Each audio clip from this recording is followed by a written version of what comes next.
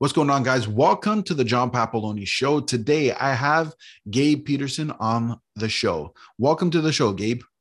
John, thanks for having me on. Absolute pleasure.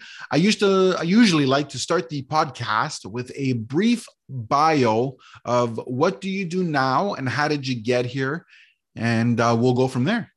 Yeah, for sure. The how you get here, the how I got here is it's always a winding story. But what I'm doing right now, I own a real estate investing firm. We do self-storage facilities, mobile home parks, and then I have a podcast, and that's the life. The Real Estate Investing Club is a podcast, so I'm all about real estate, and we focus on commercial real estate. Okay, focuses on commercial. That's the interesting part. Yep, that's definitely interesting. So, okay, so why? Like, what's your big why? Like, obviously, like you didn't start off by like you didn't wake up when you were 6 years old and say, I'm going to be a real estate investor and I'm getting into commercial. Like, right. What was your path up to this? Yeah, I mean, I have a ton of people on my podcast, and I always ask, how'd you get started in real estate? Because it's always interesting, and nobody has a very linear story, and mine's not linear at all either. I actually, going way back when I was in college, I was going to be a lawyer, and I got a degree in philosophy, completely useless degree. But once I started following people, I had a few friends that were lawyers, and their parents were lawyers. So I got to go to their firms and follow what they were doing. And it just didn't really jive with what I wanted from my life at the time. And so I decided that wasn't going to be my path. I had already been accepted to law school. I'd done the LSATs, all that stuff. But I decided, this isn't the path for me. This isn't where I want to go. The unfortunate part was I didn't have a backup plan. So I graduated, degree in philosophy, no backup plan. I knew I wanted to be an entrepreneur of some sort. I wanted to start my own business. I couldn't figure out what direction to take. And I'm going to condense this timeline down quite a bit here. But essentially, I started looking for different businesses that I could make. I knew I needed to make money. So I got a job as a consultant here in Seattle, management consultant. And while I was working, I just started trying trying businesses. I did, e-commerce, I did drop shipping, I did digital marketing, all that stuff. Nothing really worked.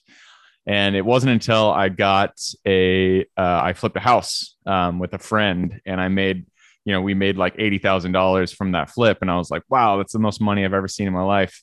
And at that point I was like, real estate makes a lot of sense. I loved that it was physical, but there was something I could touch. And it wasn't some, concept like e-commerce was. And so, and at that point, I just, went for it. Makes sense. Now, again, you started with management consulting. I'm going to be a little off the beaten path here because this has got my curiosity, because you're not the first person who told me the whole business management consulting thing.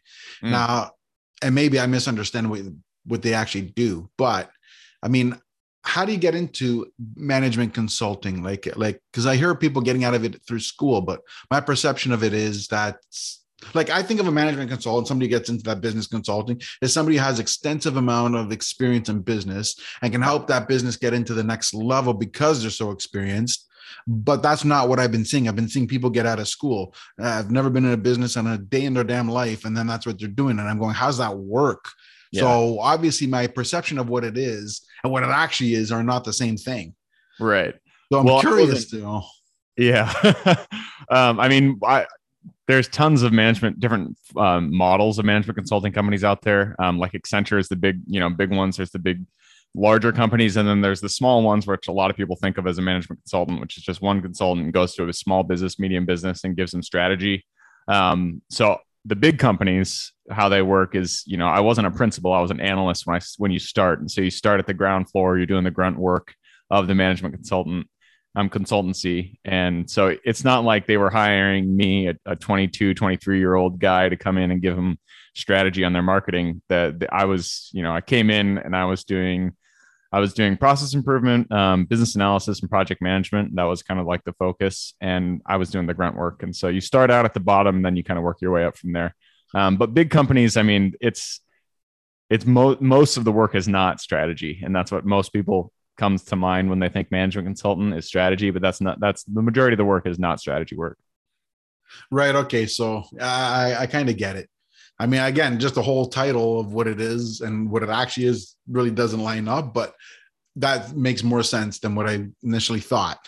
Yep. Yeah, So, it was a fun gig because you get to, travel around a lot and go to different businesses and see how they operate. But it was in corporate, and I couldn't take it. You still don't have a lot of freedom in terms of the direction that you choose the business to go, because you're a consultant, you don't get to decide any of that. And I just needed that freedom, and so I knew it wasn't the path for me. right. Well, what do you define as freedom? Like, what's your ideal day look like? Um, what I defined as freedom, well, first of all, when I was working in corporate, most of the time I had a commute that was, 45 minutes to an hour and a half sometimes, each way. And that just, commutes, I, I just can't take them. I don't know what it is. So the cornerstone of freedom for me is being able to wake up and work from wherever I need to work without having to drive every day an hour. And that's really what it started it. I wanted to be able to decide my schedule, and working in corporate wasn't that's not how it worked. You had to be at your desk 9 to 5, and that didn't align with how I visioned my life. That makes sense. Again, okay, so your real estate started with a flip, but now let me ask you something, because kind of, I don't know, maybe it's a bit personal, but I have my curiosity here, which is that you're flipping houses, you're investing in, well, not houses, but you're flipping houses, you're investing in commercial property. How do you get funding with this if essentially your job is just this? Like, because, let's be honest, banks want proof of income.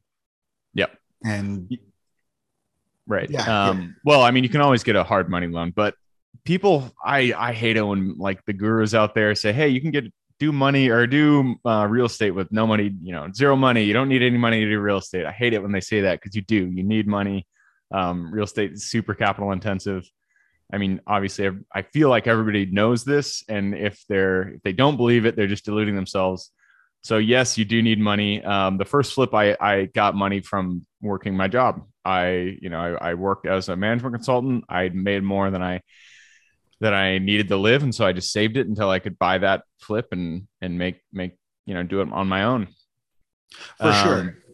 But after that, I started you can make active income wholesaling property, obviously. You can do it I've done it on the commercial side and the residential side. And that one, it takes a lot less money. It still does take money. Anybody who says it doesn't, it's just wrong. It takes money. You need to marketing. I say before you're going to spend at least $5,000 in marketing costs in order to get your first close. If you're on the commercial side, at least. And that's just something that is there. And so for the first one, I used my own money from working on my job. And from there on, I started making money wholesaling. In the flips, I made money. And then eventually I started raising capital from other people in my network to help buy properties. Okay, so you get other people involved as well, so that makes sense. Yep. Okay, I was curious because that's, you hear all these stories, but nobody tells you the behind the stories of it. It's like I just went to the bank and got the money. Yeah, but you know what? I go to the bank, they want to give me 300, and the cost of the home is $1 million. Right. Where'd the other 700 come from? Yep. Right, so nobody explains the process, so that's pretty awesome. Yeah. So uh-oh. Yeah. So, okay. Sorry. So that makes sense. And I get that process too. Now, how many, like, do you flip everything or do you do buy and hold? No, buy and hold is the main strategy. So I've only done a couple flips. And, people will see, HGTV, Chip and Joanna Gaines doing their awesome flips, and they're like, this looks like so much fun, we should do that. And it is not like that. Unless you're a contractor and you understand, how to do a flip efficiently, or you have people in your network who can really guide you. I generally do not recommend people doing flips, because it is a rough business, and it's not the most, in my opinion, it's not the best way. It's not the best model if you're in investing. Like the Burr method, I feel like is much more you get a lot more for your money that way. And so flipping, it's just not for me. I don't do it. I haven't done a ton of them, and I don't do it all that often now. And so my main strategy is just buy and hold and then refinance. That makes total sense. Like I agree with you. The whole renovation thing is that, but I think the attraction to that, I mean, aside from HGTV, is I find too many people want that instant gratification. They want money and they want it now. They want everything. Like they just want to wake up, press a few buttons, and boom, I made money. You know what I mean? Yeah. Like it just doesn't work that way. But that's again through HGTV. That's what they're watching. Yeah. Right. So and they think it's just like that. But I mean, Yeah. HGTV doesn't show how many times those flips lost money. Yeah. And that And happens too. I feel like they're subsidized sometimes because like I look at their numbers and I'm like, that just doesn't look right. Like the number, the amount of money that you're saying you're making, I don't know. But yeah, it flips are hard for sure. Yeah. Well, also remember, for example, we'll use your example with Joanna and Chip, right? Like Chip is the contractor. Oh yeah, Joanna's a exactly. realtor. So when you calculate all that, of course, it's going to be inflated there. The contractor, they're giving you the numbers without his profit. They're including, like when you pay a contractor, and if just you're paying a contractor 300,000, his profits in that 300,000. Well, if they're on the show, that cost is going to be like 250, and that 50K that the contract would have made is now part of their profit. Yep. Right. Exactly. But when you're doing a flip, you don't include the profit from that as your flip. The contracting money is separate from that, just like the real estate fees are separate. Exactly. But hey, you know what it is? TV is TV. And TV people is really, TV. you They can't do really look make, nice. They do a damn they good do. job on those flips. They look really nice.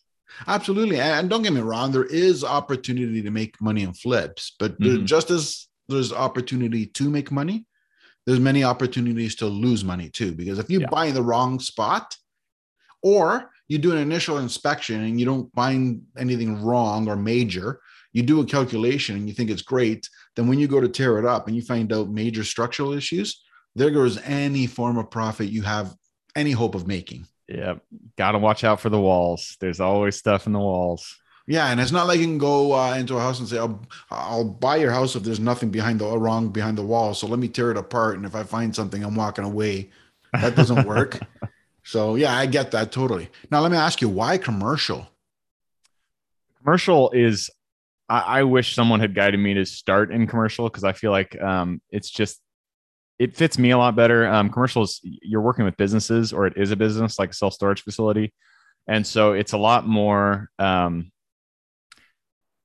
it just works better with my paradigm. When you're doing residential, especially if I'm renting out a single family house, if somebody stops paying, then it's difficult because you do have to evict them. But with self-storage, if somebody stops paying, it's just, it's their stuff. And if you stop paying, that means you don't want to maintain the stuff anymore. So it's easy. I like it just on that aspect. And then it's also much easier to manage, and it's much easier to scale. Commercial on the commercial side, doesn't matter if you're doing self-storage, mobile home parks, multifamily, they're just bigger deals. And so it takes essentially not the same. It will take more, but it'll take essentially the same amount of effort to close one or two single family houses than it does a single 500 unit self-storage facility. And you're putting in the same amount of effort, but you're on this side, you're buying 500 units. And so you get much more return for your effort. And I mean, I always say more important than the money that you're making is the amount of headache that you're buying. And so if you buy a bunch of headache with a whole bunch of single family houses, that in my opinion is less valuable than something on the commercial side where there is already, a lot of professional management out there. The structure is out there, the infrastructure, and the professional managing companies are out there ready to manage your property, from the get-go. Right, I get that. Now, again, like you said, there's multifamily versus, and you chose self-storage. Now, why did you avoid the multifamily versus self-storage? I can understand the whole single-family home because, like you said, most you're gonna have upstairs and downstairs. Two rents is the most you can possibly have. Yep. Right? But we're multifamily. We're talking about units. You can have like 50 units, 100 units, 300 units. Why dodge that one and go for self-storage? No, multifamily is great. Multifamily is a great asset class. I just chose not to go that direction. I would have. And I still probably will in the future. I've had small. It isn't even multifamily because it's under 4 units. So I've had like triplexes and stuff, but multifamily is great. Nothing against it. I just decided to go with mobile home parks and self storage facilities. Okay, so it was just a personal choice. There's no other particular reason. Yeah, essentially. That makes sense. Now I'm going to let you in on a little secret here. I mean, I'm a realtor and I hate commercial as a realtor. And the only reason is I don't understand it. It doesn't make any logical sense to me and that's only because I got used to valuations of residential homes. So when you cross and it's a different formula, I'm sitting there going, that is why commercial is so awesome, because it all surrounds your NOI. That's the number that matters. Your net operating income. That's the only thing you really have to consider. I mean, that's the thing that is going to determine the value of your property is your net operating income. So you don't have to think about, on the residential side, there's so much, values can be just here and there, just completely random, in my opinion. When you're doing comps with residentials and you're trying to find comparable sales and you're just like, how is this actually valued? It's difficult, but with commercial, it is numbers. Your net operating income will define your cap rate, and your cap rate is how you're going to be selling your property. Well, here's the thing, right? Like, because it's like you said, right? Like, it's cap rates and NOI. Like, the thing is that I can relate to the residential side and I understand it. Now, and I'm making it sound like commercial, so whatever, right? But the reality is the commercial is the one, and on logic level, commercial is more logical because let's be honest, I think residential real estate is comparable to the stock market. And what I mean by that is, yes, there's a business in the stock market, but the business isn't valuated on its profits. It's valuated on speculation. Yep, and so is residential real estate. It's because what did the last one sell for? What do you think the next guy will pay for it? And then if you get into a bidding war like things are right now, because there's just a shortage of available homes for the demand, then people start fighting over it, which bringing up the value. And that's like an artificial increase, which is what is the stock market. Hype brings an artificial increase. Yep. So logically speaking, commercial is more logical. I just don't understand it because I grew up with the residential side. I've always understood the residential. Then somebody turns around and says, "Oh, well, that building sold for $1 million, so it should be like 20% increase, 1.2." And you're sitting there going, "No, that's worth $4 million." You go, "Huh?" It's just weird to me, right? Like, and it's like I said, I'll take a Starbucks. You take a building that has the Starbucks in there, and it's worth, just say, $7 million. I'm getting a random bullcrap number, obviously.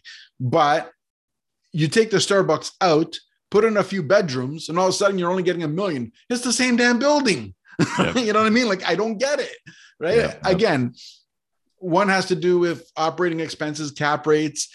Logically on paper, you can justify the numbers, where residential is speculation. How do you really justify it? But it's like I said, I understand it more. Yep. Now, contrary to what I just said, if you show me your storage unit and said, guess how much it's worth, I couldn't tell you. Yeah. But if you saw the P&L of the storage unit, you could figure out what understand it's worth immediately. Yep. Yeah, storage units are trading at 6 and 7 caps. You see the NOI right there. You can calculate it right on the bat. Well, that's the thing, right? We have to have relative knowledge to get our license. We can't just say we're just residential and get our license, or at least in Ontario. In Ontario, you have to have a certain standard, even in commercial, to be able to get your license. Right. So I have the basics on there. To me, it doesn't sound logical because of the way I'm understanding it, but I have the basics. So like you said, you show me the sheets, I can make sense of it. I can understand what it is.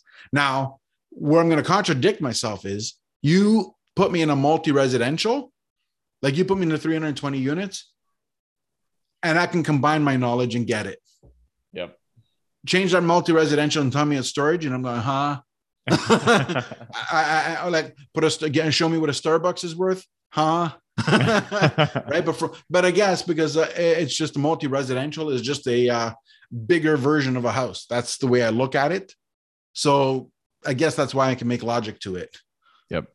But that's just me. Again, everyone's different, right? But then we all have niche niche markets and experiences, and we best focus on what we're good at. Yep. We all have specialties. Yeah. So, and the ones that try to be everything for everybody end up being nothing for nobody. Yep. So yeah, so that was just one perception that I came out of, and I found it interesting. I expected, like, I knew you did the real estate investing. I just didn't expect you to say commercial today. So that kind of like, whoa, but it's awesome. It's awesome. Yep. Like I get fascinated again, because I said, I don't understand it. Yeah. So that's great. So now let me ask you something. What is your future looking like? Like, what is your objective? Like, where is your goals? Yeah, I mean, sorry, I'm dealing with my mic here. It keeps getting in my way.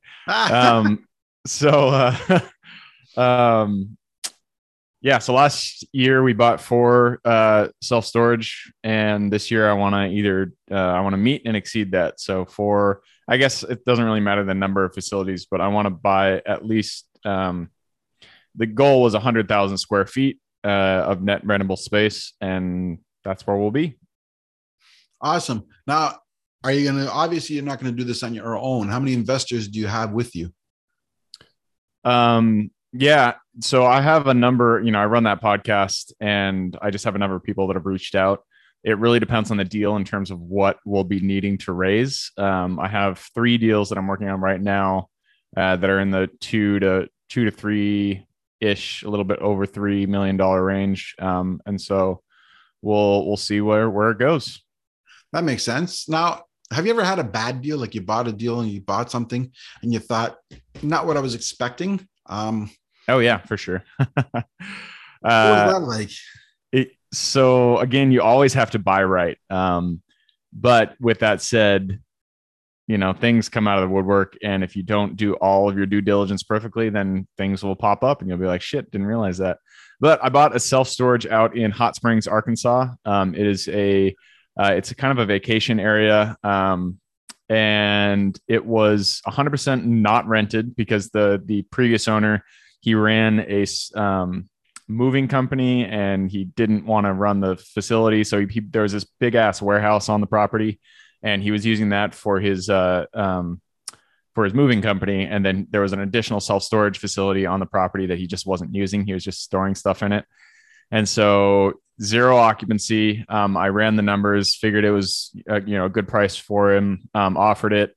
And when you're deciding how to buy, whether you want to buy a property or not, the metro comes into play a lot. And so I ran my analysis on the metro. It had a net positive migration. So I figured, this is good. I looked at a whole bunch of different, figures to figure out if I wanted to buy in this area. It seemed great.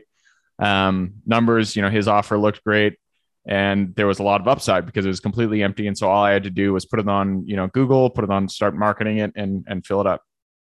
So I bought it. But a couple weeks after I bought it, it was broken into. And I was like, shit, that sucks, but I'll deal with it and keep moving on. I fixed that, I fixed the break-in, and then a couple weeks after that, it was broken into again. And I was like, what the hell is going on? And so I started asking around, and I should have done this before. I should have asked property managers in the very niche area that I'm in, what they thought of that specific corner that I was buying in. And because it's located near a strip club that I didn't realize was there, and a couple mobile home parks, I guess that specific block is known for property damage, property crime in general.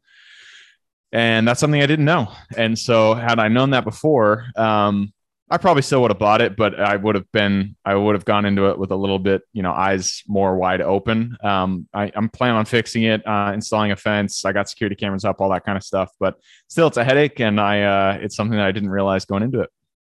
Yeah, that makes sense. Now, again, that brings up the importance of knowing the area you're buying in and everything about it before you offer. Yep. Absolutely. Which can also bring up another point in terms of realtors. You don't deal with one that lives in one area and says, I'm willing to drive the area, because chances are, just like you didn't know, that person wouldn't know. You always deal with local people, because the local people, if they're professional, should know what's going on. Yep. Boots on the ground is the most important thing, in my opinion, when it comes to managing a property. Even if you have a really good property management company that can manage overall, your portfolio, you still having somebody boots on the ground is super important. Yeah, I agree with you. Now, let me ask you something else about this. Now, how do you choose your areas? So the number one factor is net positive migration. So if it has a net positive migration, I will look into it. If it doesn't, I will not even consider it. And so that's number one. Number two, I like it to be at least 100,000. I've been going down to around 50,000 if there's a bigger metro in the area, but total population, 50 to 100,000 plus.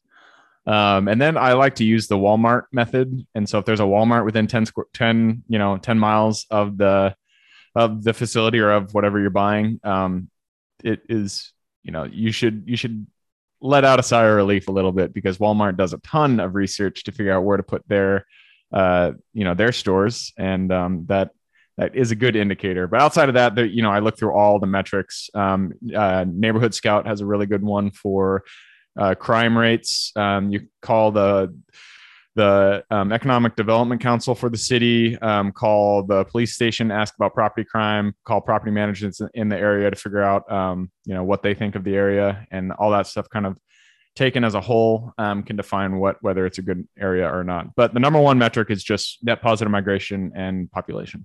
Right. Okay. That makes sense. Okay. So you don't really have a border restriction. Like, everyone's different. That's why I was curious. Cause like for myself, I live in the greater Toronto area. I probably would not buy a home that's in Vancouver, as an example. Oh, yeah. You know what I mean? Like, it's just like way too far for me to get there, and I'm relying on other people. Yeah. No, I'll buy it. I don't give a shit. If it's in the US, I'll buy it. Yeah, as long as it's in the US, that makes sense. Actually, no, I won't buy in New York or California. And that's just because like property taxes and they just have horrible laws for landlords. So if the laws are not in favor of, at least, maybe not in favor, but if the laws aren't really equitable between landlord and tenant, then it's not really an area I want to be in. Yeah, I get that. Now that's a benefit of Toronto. And what I mean by that, as in, for commercial, our laws suck for residential. Oh, yeah. Absolutely stink. You know what I mean? Like, I don't want to say this because it sounds bad, but it's almost like we have a population of entitlement. Oh, yeah. And both sides think they're entitled and owed, right? And it doesn't matter whether you're landlord or the tenant, and there's no coming in between. Yeah. And the laws tend to be mostly one-sided and not for the landlord. Right. So, but when you get into commercial spaces, that changes everything. Right? Like, all of a sudden it's not as regulated as residential. Yep. That makes sense. So yeah, for commercial, it's an awesome opportunity. Somebody doesn't pay you, you give them notice, 15 days, lock the doors, sayonara. There you go. 15 days. Wow. That's crazy. After the notice, I think you got to give 30-day notice, right? But okay. Right then. But anyways, I mean, like, my point is not like residential. Residential, you got to give them notice. Then after that, you have to give them notice at the right day, because if it's on the wrong day, it doesn't count. And then you can't just lock them out. You have to go to the landlord and tenant board, which could take up to 6 months. Oh, Jesus. And yeah, then if they have to lose there, then once they lose there, they get notice from the landlord and tenant board, and then the sheriff comes to lock them out if they haven't left by then. So it's just such a pain. Like, it's like, again, now at that point, I'd be like, I'm done with this property. It's terrible, right? But now there's benefits. Like, there's one thing we like. If you have a condo building that was built after, I think it was after 2017 or 18, can't remember which one.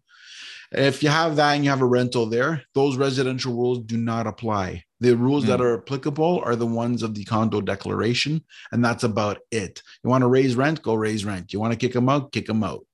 It's really that simple. So that's the attraction to newer condo buildings. And it's not that you want to rent it out for the intent of kicking people out. That's right. Like, right. You want to keep people, like, you just don't want to be taken advantage of, and it sounds like that's right. Like, my dad was a landlord. He had the same tenant for 30 years. That's ideal. Yep. No, yeah, Right. for sure. Those are the ones you want. Yeah, that's exactly what you want. But at the same time, when you're getting kicked in the teeth because they decided that they don't need to pay you because the provincial premier says you can't pay your rent, don't pay it. It's COVID. And then they decide they're not paying it. Like now you're sitting there going, yeah, I'm paying a mortgage with no rent. Yep. You don't want that. You know what I mean? Like, Slowly lose money. Yep. yeah. You want the ability, like, and that's where the benefit of new construction rentals are more attractive versus the older stuff. But That's again, that's if I you're didn't know that. going to residential. But again, if you want safety of not being, choked, commercial is the way to go. There you go. So that makes sense too. Again, it goes to knowing your areas, knowing the laws, knowing what you can and can't do, and investing where it makes sense. Yep, absolutely. So, and that's why if I were to invest out of my city, I'd rather do it in the States somewhere, just for the reasons I just said. It's so much easier.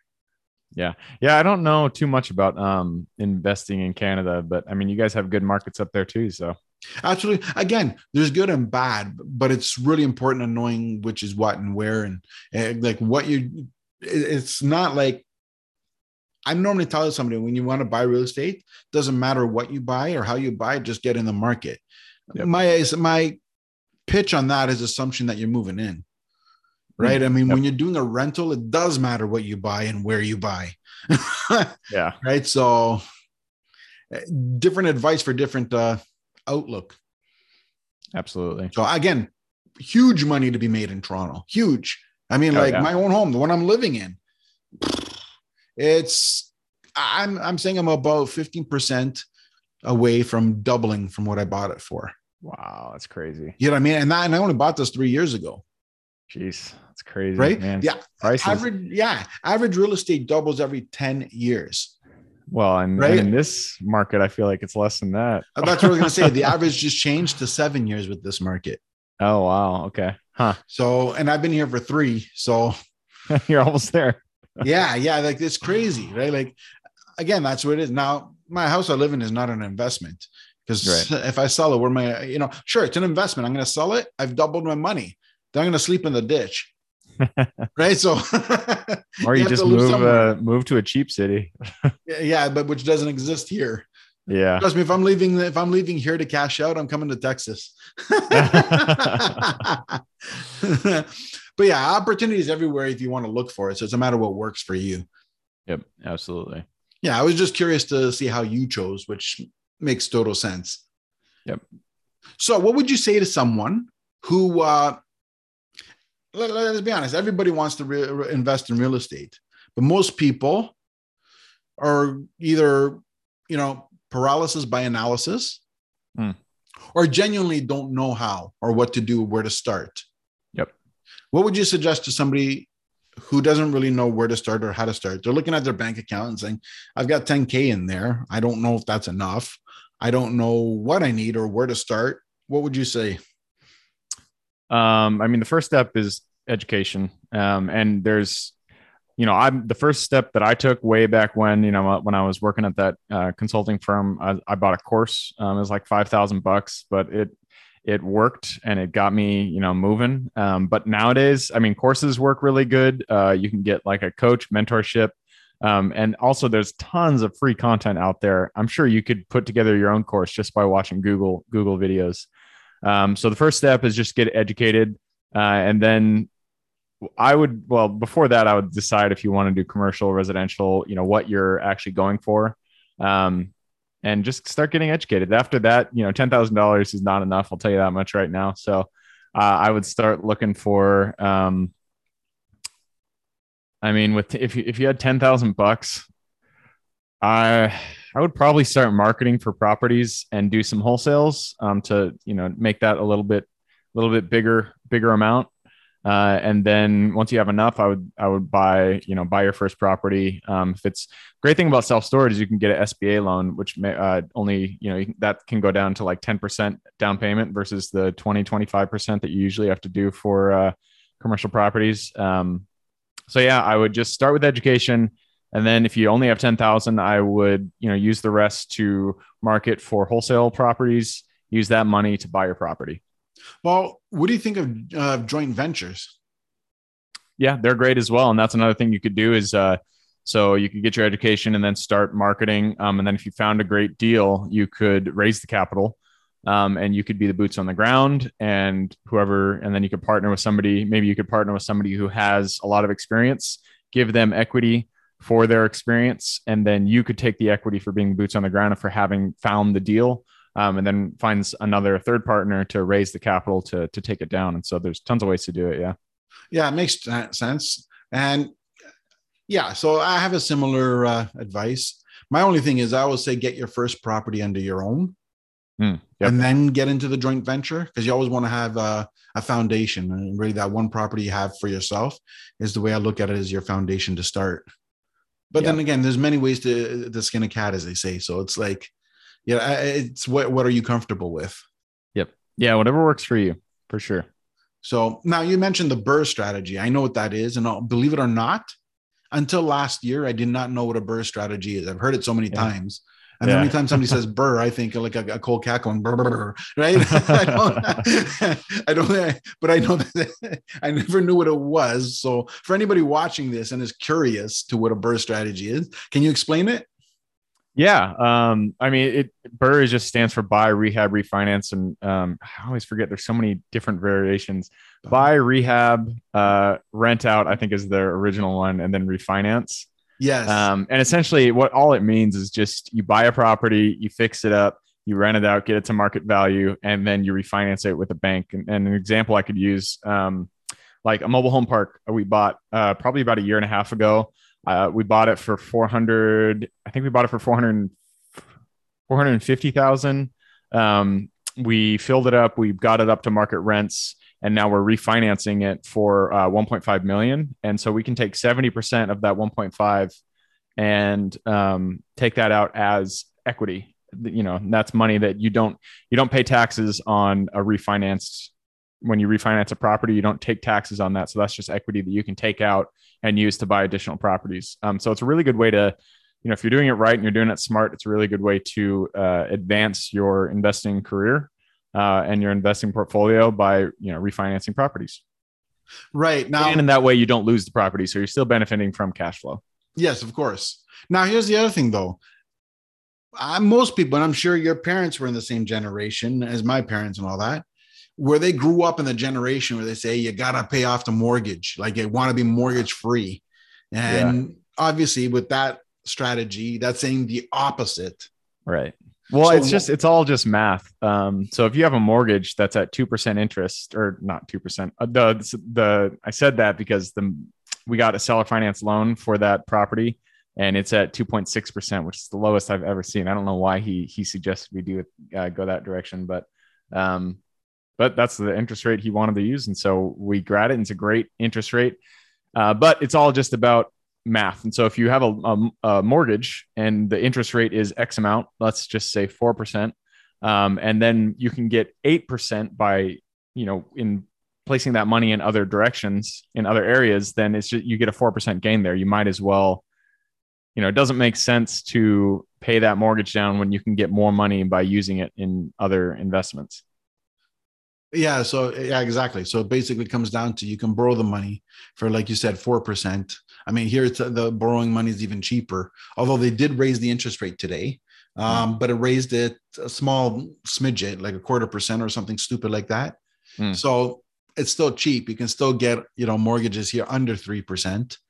And with that being said, under 3%, that's so crazy. Under 3%, and it won't last. So they said they're going to raise it at least 4 times this year. Yeah, that's free money. I mean, you could take that and put it in the stock market and make more. This is where I was getting at. So one of the opportunities here is to borrow them, you know, take out the capital, like you said, and take it out at that we'll say 2.8%. And then you can reinvest it and earn 10%. Yeah.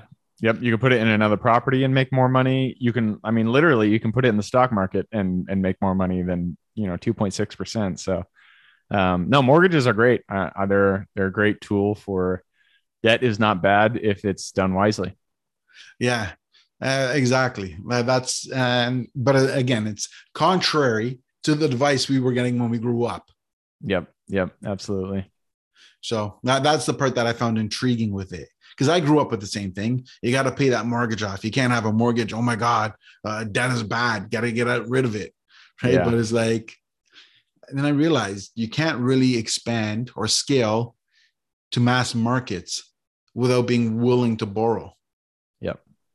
So yeah, being able to borrow it's great. And that's, and that you can take that as in different directions. You can borrow money from a bank. You can give away equity, but being able to leverage leverage your portfolio is really, in my opinion, it's better than just being super, super conservative and not wanting to take on debt, not wanting to take on partners or anything like that. Makes total sense. Now, let me ask you something here. Like, and I'm not sure if it's the same for you guys as it is over here in terms of, what was I going to say? Yeah, in terms of borrowing money, right? Because a lot of times people say, how do you get financing? They look big for big. But in terms of borrowing, when you buy a single family home, the credentials to get credit on a single family home is not the same credentials to get it on an on a multifamily or commercial. Yes, your down payment is a lot higher, but they're not basing it off your general credit. They're basing it off the revenue from commercial, so like from the building versus residential. They're basing it off of your income. Right. Yeah. I mean, I'm not sure if is that the same for you guys as it is for us? Yeah, no, and that's another reason why I love commercial is you can get a loan based on the property's performance, and not. So if you're buying a house and you're trying to buy it as an investment, usually it's based off your W-2 income. But if you buy, a multifamily, mobile home park, self-storage facility, commercial strip retail, whatever you want, it's usually you can do that based on the property's NOI. And so, it's you're not restricted by the amount of income that you made. Exactly. Now, to be clear for everyone listening or watching, that doesn't mean because it's based on the property, you can have bad credit and they're still going to give you the money. Yeah.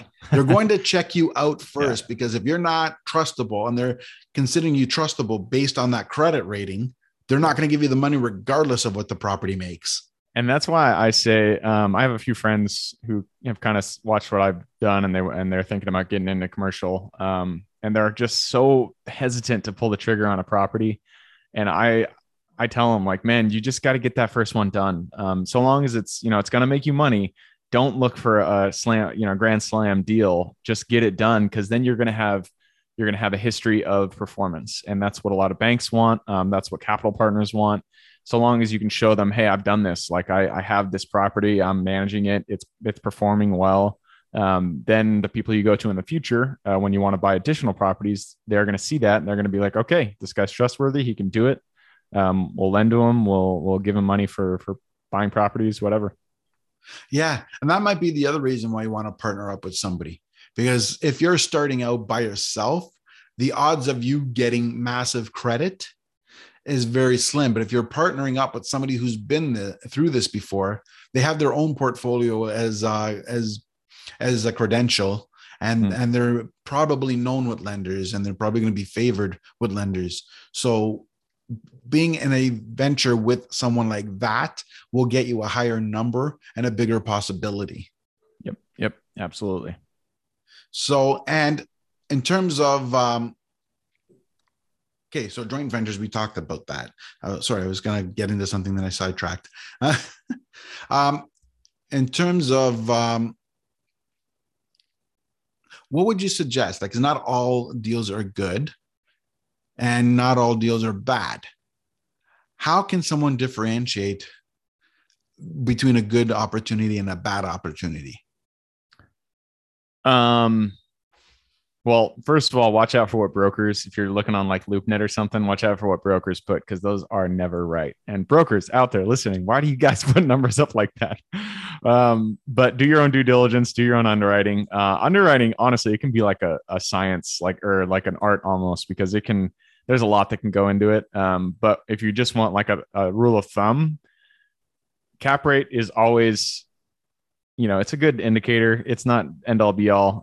But if you can look at their P&L and you can calculate a decent cap rate on their current P&L, then that's a good sign. But you got to make sure that their P&L shows what it should show. Like Most P&Ls that I see these days that brokers put up, they don't show a management fee because I don't know what they think that people are going to be running these facilities themselves. And so you got to make sure that those kind of things are in there, like management fee, make sure that utilities look right, make sure that, property taxes are in there, all that kind of stuff. But rule of thumb, cap rate on NOI is usually pretty good. Makes total sense. Now, is there anything that you wish you learned before you got into the business, or do you wish you learned it sooner? Like, what if you can go back, knowing what you know, what would you have changed? I mean, I learned what I needed to learn in the steps that I took, I guess. Going back, obviously, I mean, I wish I could have predicted the market. And so like in Seattle, if I had, I got out of college in 2009, 2010. I wish I would have just bought anything like, like any property, a piece of dirt. I don't care. Just because the market's been hockey sticking. So, to understanding the market, but like general sense, it just, how about VAs? Use VAs sooner because that helps you scale your business pretty quickly. Right. That's awesome. Okay. I don't want to take too much more of your time, so I'm going to get into a little bit of a lightning round. I have just a little fun. All right. So, what would be your favorite vacation spot? Oh man. So me and my girlfriend have really been liking Charleston, South Carolina. I absolutely love that city. They have great food. It's not tropical, but it's warmer than here in Seattle. And there's so much historic buildings down there. So many historic buildings, gorgeous area. I love Charleston. Awesome. That's interesting. I've never heard that one before. Yeah. It sounds very interesting. Like that. And you mentioned food. So I'm going to get on to the next one, which is, what is your favorite food? Oof, man. That's tough. I really like lobster. Lobster is fucking delicious, but I'm just going to say lobster. Lobster's great. Yeah, that makes sense. Lobster is good. Do you cook? Yeah, I'm not a great cook, but I do cook. Yeah. What do you have the most fun making? Man, I usually my what I cook is usually pretty boring. Like I'll do grilled veggies with meat and potatoes. So I just standard fare. I'm a meat and veggies kind of guy. Makes sense. Yeah, I'm a big barbecuer. Oh yeah, I love the grill. Yep. There's other stuff I make too that I'm good at, but I love the barbecue. Yeah, it's just something about standing over a fire, cooking some meat, putting some veggies in there. Oof, love it. Exactly. Oh yeah, especially I got the pan. You have the pan on top of the flame, and you have your onions, and it's like so good. Preach it, love it. What's your favorite podcast? Man, I don't listen to a ton of podcasts these days. But when I got started, I listened to what was it called? Entrepreneur on Fire with John Lee Dumas. I listened to his podcast a ton back in the day. And then for real estate, I did I think it was called Epic Real Estate with Matt Terrialt. Matt Terrialt, he's the guy who I first got the course from. Learned a ton from him. He kind of opened my eyes. So that was a really good podcast. I think that's it. I don't listen to a ton of podcasts these days. I should, but I don't. That's funny, but you have your own. Yeah. Yeah. That's the thing. My podcast that is my podcast is I get to talk to other investors, and that's my education. Which is awesome. Now, do you read books? Yep. I like books. They usually I don't read a bunch of like real estate stuff. It's mostly, I studied philosophy back in college, and I like that, kind of, I don't know, books with a deeper meaning. So I've actually been reading, now I forget the title. Damn it. I forgot the title. So obviously it wasn't that much of an impact on me because That's I funny. don't remember the title, but yeah. Awesome. Now, oh man. Okay, books. We went into books. What do you have any for shows? Like what shows do you watch? Or do you watch TV at all? What's your take on that? Oh yeah. Man. Yeah, no, I definitely watch shows. Schitt's Creek. I fucking love that show. I've already watched it, but it was great. And then right now we were watching Ozark, but waiting for that next season because that's a good one. Yeah, I've never seen it, but I've heard about it. Oh yeah, it's good. I'm into the whole doctor show kind of thing, right? I like the Good Doctor and Transplant. Yeah. Yep. Grey's Anatomy, all that stuff. Yeah, exactly. That's interesting. So, lastly, or second lastly, would be what would you have, like, what would you say to anybody listening in who wants to get into entrepreneurship, is interested in venturing on their own or just into some sort of self discovery? Yeah, I mean, like I said before, get educated first, get some education in you, and then just take action. You're never going to feel like you're ready. You're never going to feel like the time is right. So just take that first step. And then once you take that step, the next step is going to appear. And you just keep going that way until you reach your destination. And the last question of the day All is right. where can everyone find you? Perfect. It's really easy. Just go to the podcast website. It's therealestateinvestingclub.com. That's investing with an ING. So therealestateinvestingclub.com. I'm over there. That is amazing. I want to say thank you so much for being on the show. It's been a total delight and absolutely love it. I hope everybody watching or listening, found some value in it. And anybody who wants to hear more podcasts, subscribe down below. Perfect, John. Thank you very much. It's been a pleasure.